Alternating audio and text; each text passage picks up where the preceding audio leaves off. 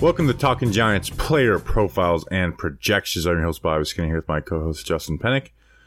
And today we're looking at a little bit of depth on the New York Giants football team. We're looking at third-round guard Josh Ezeudu and edge Jihad Ward, brought over from the Jaguars and the Ravens before that. But we're going to start with Josh Ezeudu. Third-round pick out of UNC, 67th overall pick. Like, this is a pick that really does matter. Like, he has to pan out into something. 6'4", 308 pounds, 34-inch arms. At UNC, started at left tackle, right tackle, left guard, and he would switch spots in game. Justin, Ezeudu has a lot of things to work on, but the reason he was drafted is because he has an athleticism that you can't teach for the offensive line spot, and he's got a natural ability to recover when he does make some mistakes. Bobby, when the draft was over, I think I would have told you that Wan'Dale Robinson was the most riskiest draft pick. I have now kind of changed my thinking, and I've changed my mind into now saying that Josh Ezeudu was the most riskiest draft choice when you consider that he is a higher draft pick, right? You know, before the third round, second round, first round, and the position, interior offensive line, very much a position of need for the Giants. So I am ending this draft process saying that Josh Ezeudu is the riskiest draft pick. What makes him risky to you? Number one, the Bills did not have a good track record of developing offensive linemen or picking good offensive linemen. You know, they have maybe an average middle of the road offensive line. And then second of all, Josh Ezeudu is a very raw prospect. He is not very technically sound. He is athletic, and you're going to talk all about it.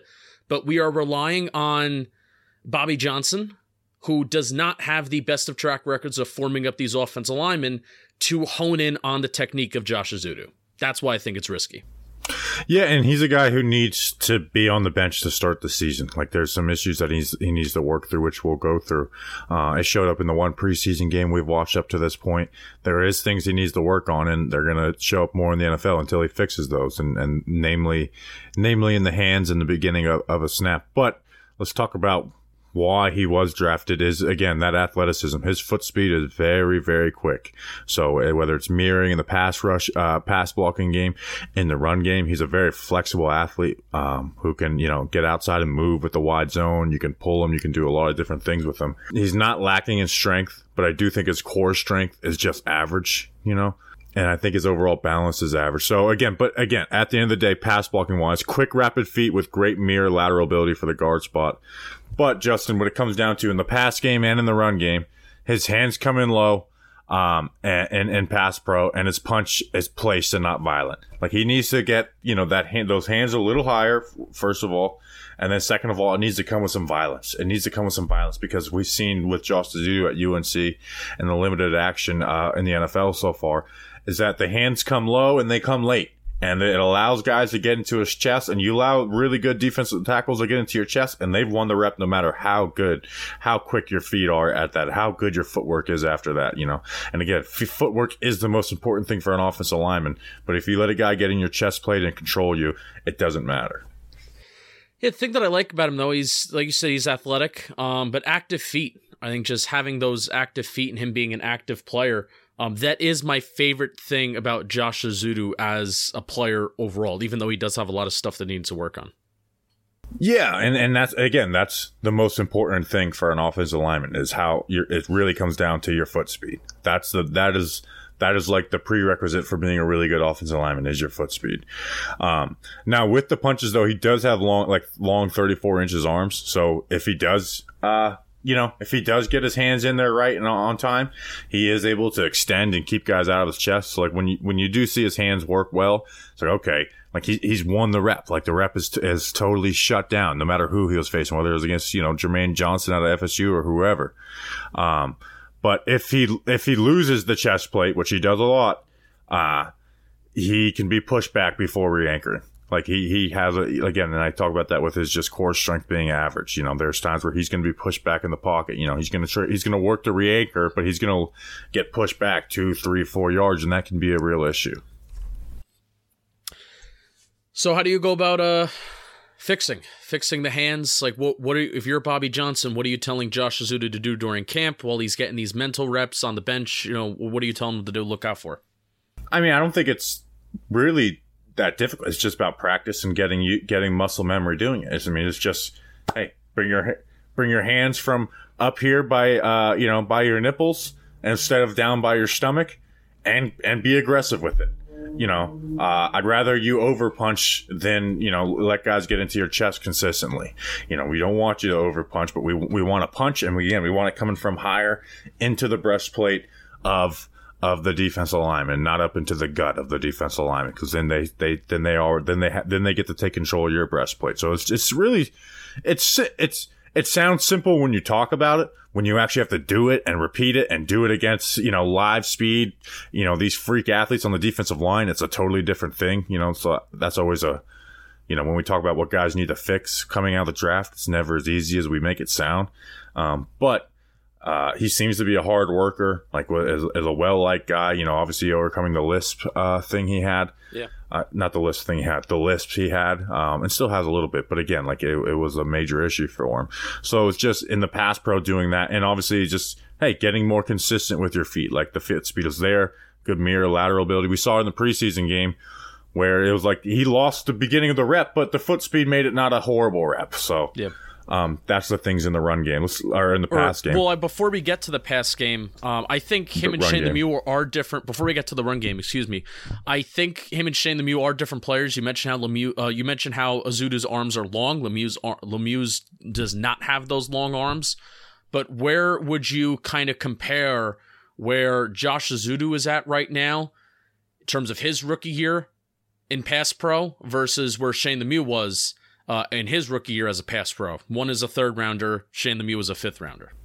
Well, again, the long arms, that makes a difference. But we've said foot speed 25 times on this podcast, but it comes down to that, where there was times where with the short arms, Lemieux was able to get swam, worked outside in, whereas Ezeudu's not going to get worked like that. There'll be some bad, ugly reps, but he's not going to get worked like that, where he's just like, these are just two god-awful reps or whatever every game, which is what we saw from Shane Lemieux as a rookie. But again, I do think he can learn from the way Shane Lemieux punches and uses his hands, and that comes in the run game too. In the run game, fires out of his stance quickly, but he's way too head heavy, especially in the gap runs. Like he will come out, he'll come out firing, which is nice, but his head will be down, his pads are over his knees, and that's going to lead to NFL D linemen dumping you. And the hands don't come with it. A lot of it comes down to the hands with him. I do think he sustains blocks and uses angles, rather than driving through them. Again, like he comes off the ball hard, but he's got to be able to, roll the hips and drive through the block. As far as pulling, very smart puller with speed and working angles. When you put him in the wide zone, that's where you see him at his best in the run game, because he is able to flip those hips very quickly. And then with the prerequisite of athleticism that he has. And then when he does get his hands on guys with that arm extension, it leads to nice ability to torque D linemen.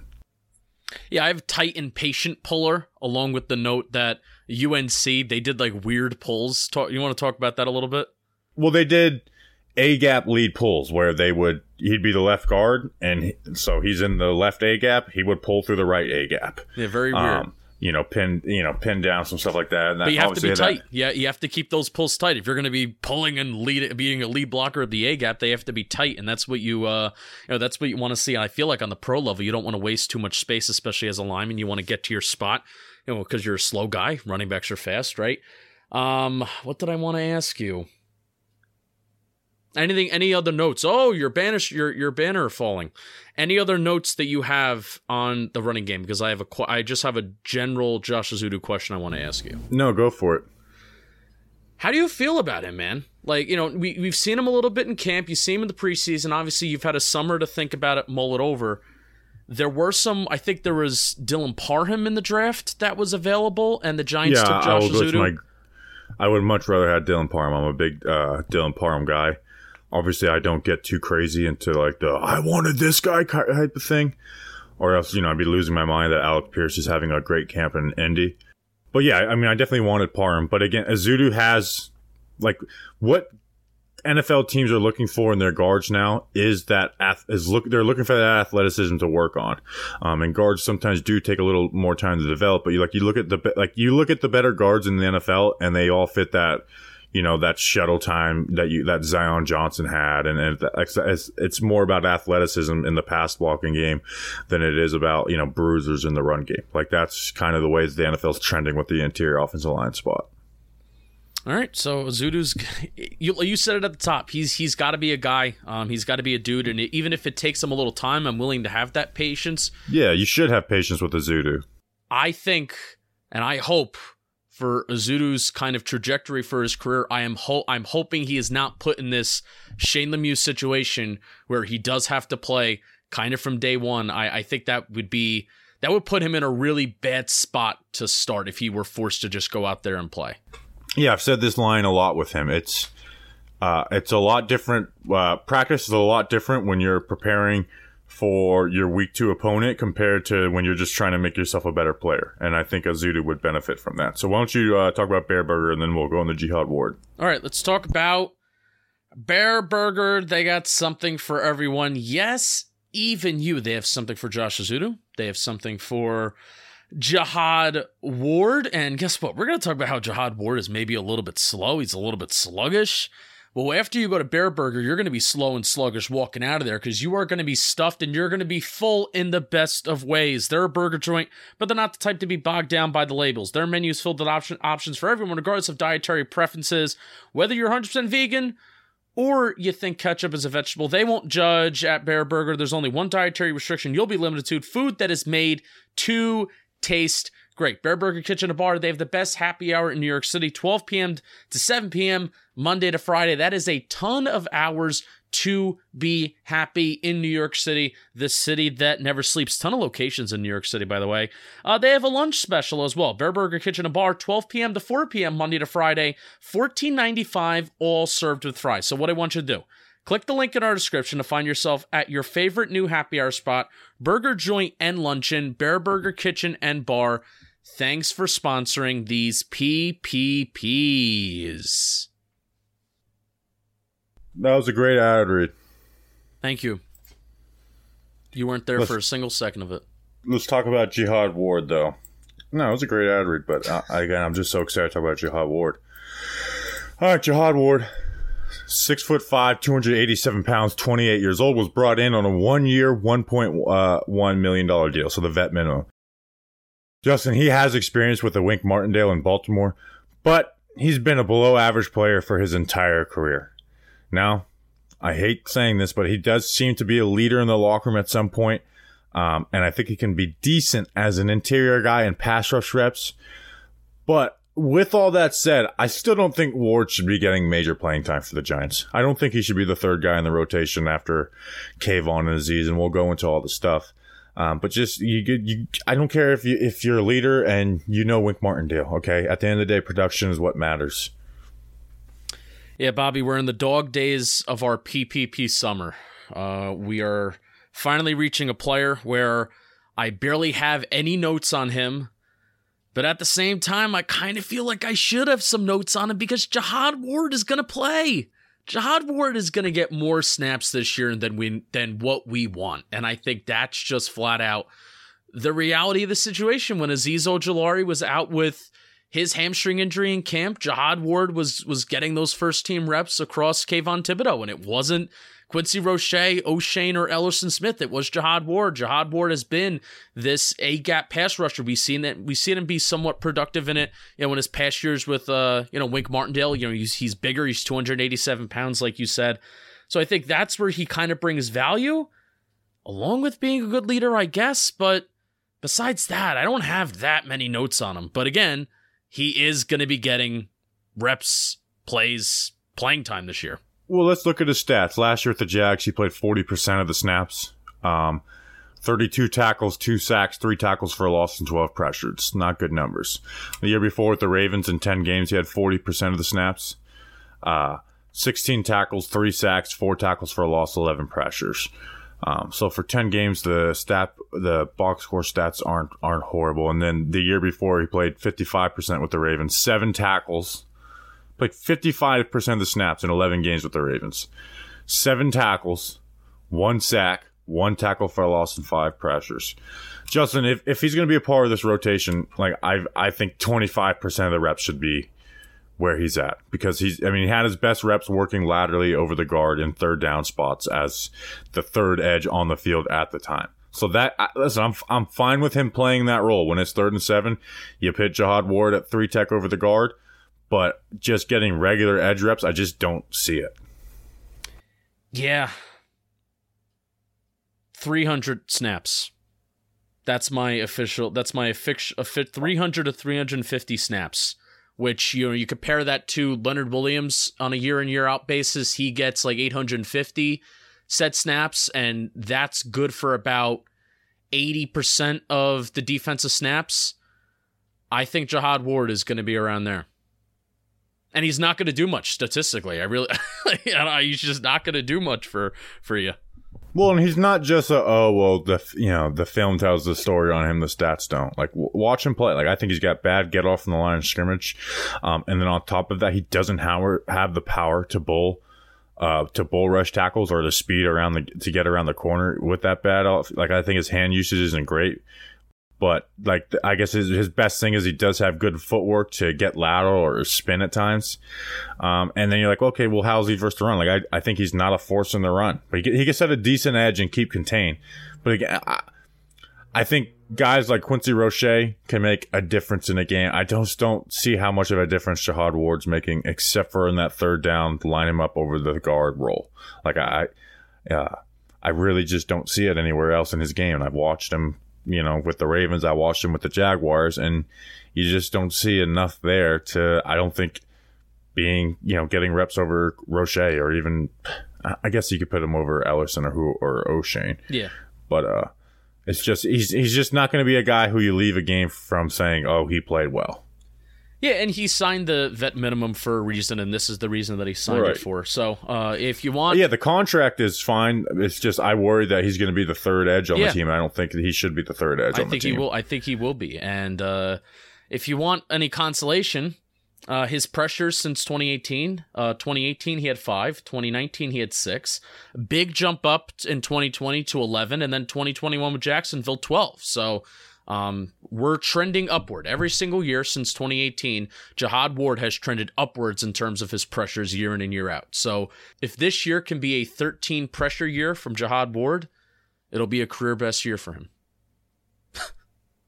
I'm looking something up real quick. Look something up. So he had 12 pressures last year? He had 12, and this is according to Pro Football Reference. Oh my God, internet, work for me. Oh boy, internet. 7 QB hits. He had 8 QB hits in 2020 with Baltimore. His best year, sack-wise and QB hit-wise, came with Baltimore in 2020. 3 okay, sacks, well, 8 QB hits. The pass rusher who doesn't get the defensive tackle who's supposed to not be a pass rusher. 17 pressures, 16 pressures, 15 pressures in his career. I guess he's playing more snaps, but again, Dexter Lawrence has 11 QB hits, 10 QB hits. You got 9 QB hits as a rookie playing, 60% of the snaps. So again, it is more than Jihad Ward's playing. But again, you're playing that edge spot, and he was playing an edge spot with Wink Martindale, who allowed you to get after the quarterback. I watched him. I watched him with both the Ravens and the Jaguars, and he just was never. The only time where I'm like, okay, this isn't bad is when he was lined up in the A gap at times, like versus the Chiefs with the Ravens, or last year with the Jags. Like, I watched him versus the Colts, and they lined him up over the guards. Like, he got to move on Glowinski and a move on Quentin Nelson. So, all right, that's a PPP. Whoa. Jihad Ward's fun. He dances. He has a personality. He was on the ground with his head on the ground, doing like it's called standing on your head. Standing on your head on the ground during camp, and I took a picture of him, and I thought it was funny. And I think he practices with a hoodie. So there you go. That's Jihad Ward, leader of the edge rushers. And you doubted during the spring that Jihad Ward said, "Oh, why would he do it?" And I said, "Oh, yes, he can." And you doubted me. I doubt that he's good. That's all I ever doubted. Leader of the edge rushers. Ever be worth playing time. But anyways, that's the player profile and projection, and we will see you guys tomorrow with a regular episode. We appreciate you guys. See you then. Until then, let's go Big Blue.